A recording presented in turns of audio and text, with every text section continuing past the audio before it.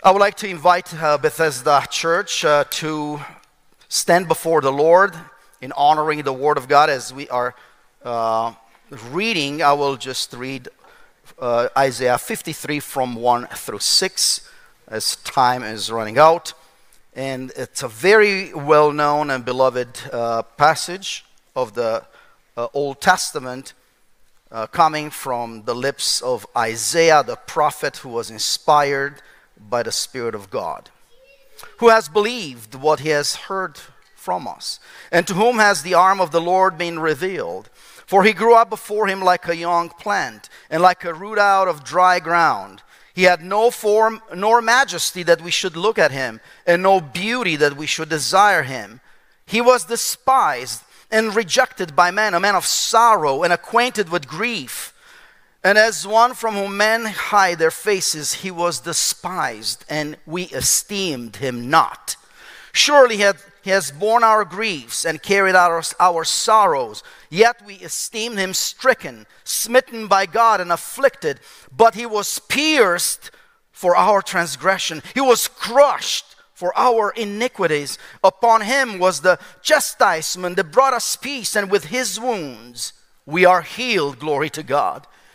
And we like sheep had gone astray. We have turned every one of us to his own way, and the Lord has laid on him the iniquity of us all. Amen. Please be seated.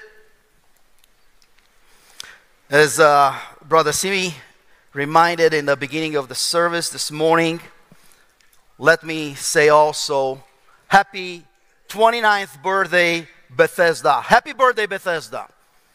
Today, glory to God, is the 29th anniversary since a group of 13 families, about anywhere from 40 to 60, but that was on a good Sunday, up to 60. The choir, the band, we were the whole church pretty much, and a few more elderly that didn't participate in any of band or the choir. Looking over the church, I realized that we are left about only 4 or 5 families from the initial 13 families, the founder of the church. But thank God for 200 plus families that today Bethesda numbers close to 800 or so with children. To God be all the glory. To God be all the honor. Remember how we were just, so few. And we were asking brothers and sisters, families, when it was a wedding to another church, please don't go to that church. Just go to the reception hall, because if, half of us would have gone, we would have been like rarer than the gold of Ophir, we are so few of us. But God was with us. God was with us. Glory to God. In the few minutes that I have left to preach the Word of God, I'm going to ask the brothers at AV to put, I'm trying every time at the Lord's Supper to put also the main ideas in Romanian, din respect pentru frații surorile în vârstă, pun și ideile centrale, just to help. But the title of my message this morning, I apologize, going to be just a sketch of it, is why did Jesus have to die? De ce a trebuit să moară Isus?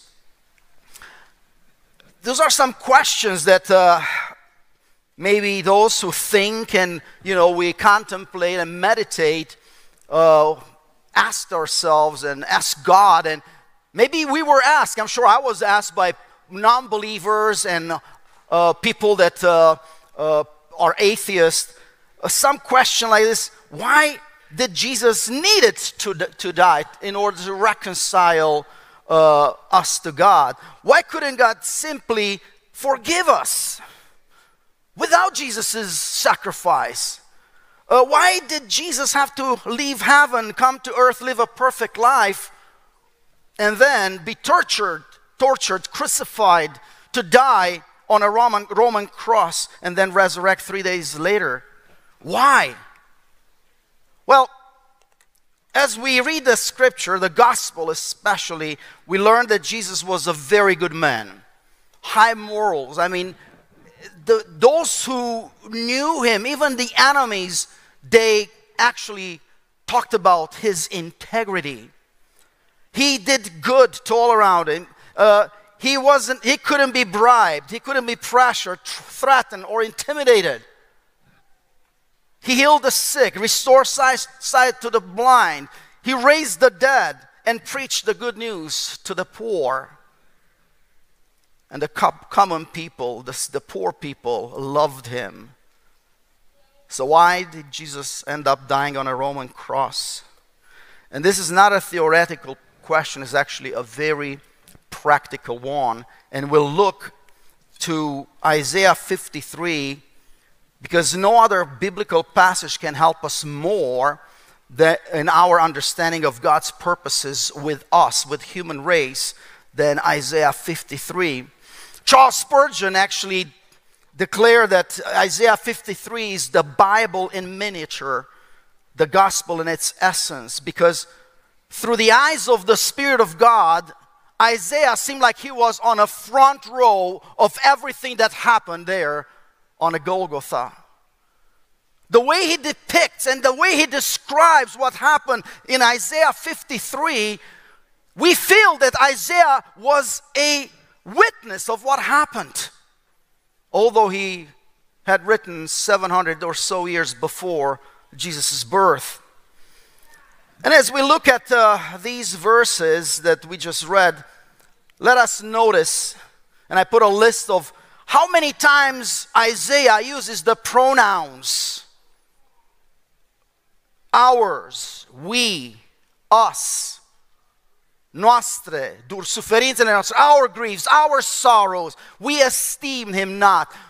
Our transgressions, our iniquities brought us peace. By his wounds we are healed. We, us, ours. And it's all about us. We cannot miss the full weight of what the prophet Isaiah is writing, the truth from God's perspective, what Jesus has done, what he did for us. Jesus suffered for us, and he died for us. The pain, the brutality, the humiliation, he did it all for you and me, for us as a human race. There's no question, no if or buts about it. Of course, from a human perspective, someone would say that Jesus was betrayed, he was tried, beaten, mocked, humiliated, crowned with thorns, falsely accused, put to death through the most horrible way of killing people in those times. His flesh was shredded to pieces. He was forced to carry his own cross, although his back was all ground, like ground meat. And he had to carry that heavy piece of timber that the cross was made out of, and that push against his wounds. You might think from a human perspective that on that day, Satan and the kingdom of darkness has triumphed over God and the kingdom of light. But however, let's remind ourselves what the Bible is reminding us through the word, that Jesus laid down his own life and no one took it from him. Everything that Jesus has done for us. He was not forced. He was not led to the cross against his own will. Actually, John chapter 19 verse 11 reminds us through the words of Jesus when he talks to Pilate, when Pilate was trying to get some words, some testimonies out of the mouth of Jesus. Jesus said, "You would have no authority over me at all. unless it has been given you from above. The entire Roman army, all the officers that were in charge with the protection of the religious government in Israel at Jerusalem, all those soldiers that were hired by the high priest that actually arrested Jesus, all of them would have not been able to arrest Jesus unless they were allowed to. They were given the authority to arrest Jesus. And all of these lead us to understand, as Isaiah 53 from 4 to 6 describes the prophetic words, we must conclude that Jesus died on purpose. It was all planned in God's heart, in God's mind. It was all prepared by the wisdom of God, by the counsel of God. It was nothing by accident. You and I are in that group of we. We have sinned. We turn our backs unto God. We despised our Creator. The more we personalize, and this is something that I invite you to do alongside with me, it helps me immensely. The more I personalize the gospel, said, Lord, I'm so thankful and grateful that you have left the heaven, the glory of heaven, and you died for me. For me, Romeo Pelle. Personalize the gospel. Let the word of God penetrate your heart. Let your emotions, yes, why? It's nothing wrong. That our emotions, not only our faith, our emotions are engaged and to be passionate about loving Jesus and passionate about serving Jesus because he had died for you and me. And I want to just remind three important things why did Jesus have to die. De ce a trebuit să moară Isus. Number one, Jesus took our pain. Verse 4 says, surely Jesus, the Messiah, had borne our griefs and carried our sorrows, yet we esteemed him stricken, smitten by God, and afflicted. When Isaiah speaks, please observe with me what Christ has done for us. He does not start with our sins.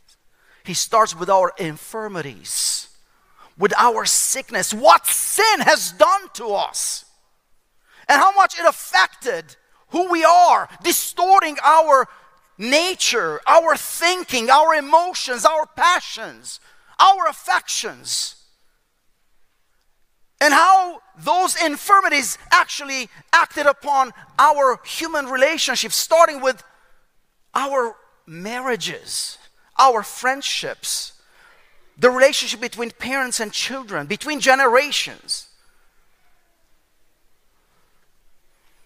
The text says that Christ has borne our griefs. And this is the Hebrew word nasha, which means to lift up and carry away a heavy load. It is the same verb nasha that was used in Leviticus 16 when the scapegoat, the second one, after all the sins of the people of Israel were laid upon that scapegoat, he was cast out into the desert, and probably the next minute he was completely devoured by the beasts of the desert. Jesus took upon himself. He was not the scapegoat, but he was the Lamb of God, upon whom all of my sins and your sins and the sins of the whole world were laid upon him. Glory to God. Glory to Jesus. He didn't have to do that. I'm sorry. Let's think in a realistic way. God did not have to do that. He could have said, you know what? Whatever you chose, Adam and Eve, and all of your progeny, all of your children and grandchildren, all the generations that came after you, You chose that. I have no obligation to save you, to save your skin, to save your soul. But God is love. Hallelujah. We see when Jesus came down from heaven, He left behind His glory and became one of us. He entered this cursed world. We see in Jesus not a God who is far off, God, Dumnezeu îndepărtat. We see in Jesus Emmanuel, God with us, who came to die in our place. And this is second thing that we need to understand, that why Jesus had to die is He took our punishment. In verse 5 we are told that He was pierced for our transgression. He was crushed for our iniquities. Upon Him was the chastisement that brought us peace, and by His wounds we are healed. He was pierced with nails and spears. He was crushed by His wounds. Maybe some people read, and sometimes we all read too fast through the scripture, to the Gospels. Do we realize that from about midnight, when Jesus was arrested in the Garden of Gethsemane, and until 3 o'clock in the afternoon, when He took His breath, the last breath, there were about 12 to 14 hours of torture. About 12 to 14 hours when His flesh was ripped to pieces. He was humiliated. He was spit on. His beard was pulled out. He was mocked. You are the King of the Jews. The crown of thorns was pushed down, and the scalp and the forehead was all bleeding. Was not one square inch on His body that was not bleeding and cut by those scorpions.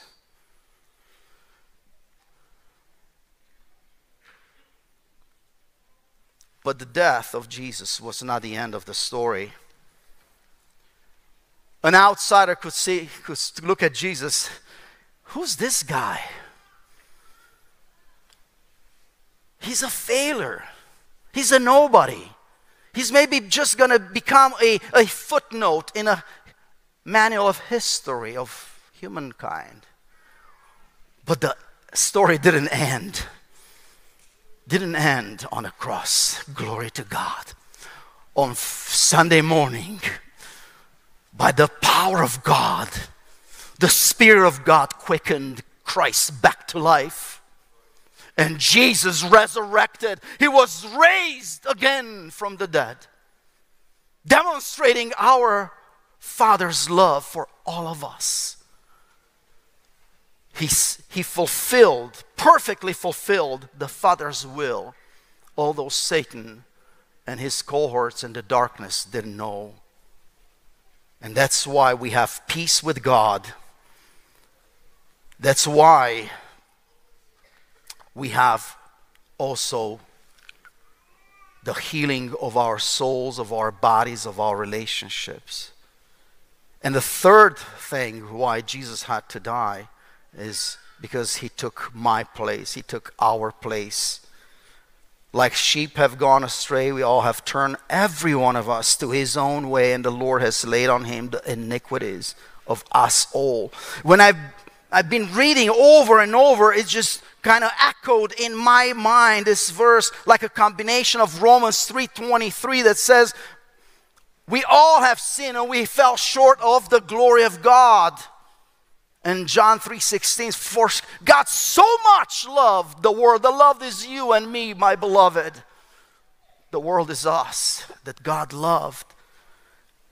And Ephesians 2:1, we are being reminded that we were dead in our trespasses and sins in which we once walked, following the course of this world. But verse 4 says, but God, dar Dumnezeu, but God being rich in mercy because of the great love with which He loved us, even when we were dead in our trespasses, made us alive together with Christ, because in His resurrection we have our own resurrections.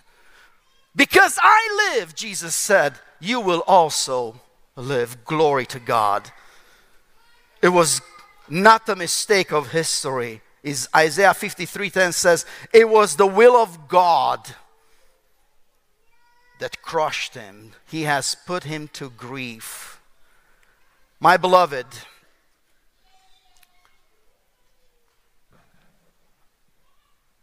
if anybody in this room, in this sanctuary, has not yet received Christ as your personal Savior, today you heard the gospel.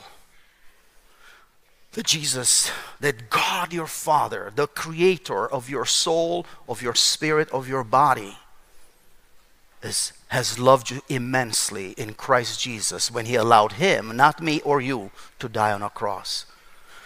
Because the wages of sin is death. But in Christ he has given you and me the possibility to be born again, to be adopted in God's family. And for all of us who are saved, washed in the blood of Jesus Christ, in the blood of the Lamb, and born from the Father, let us adore him. Let us worship the Lamb of God, Jesus. Let be delightful and worship the Holy Spirit. Let us never forget how much God had loved us in Christ. And this is the purpose of the Lord's Supper, to commemorate, to remember what Jesus has done for you and me on the cross. Glory to God. Amen.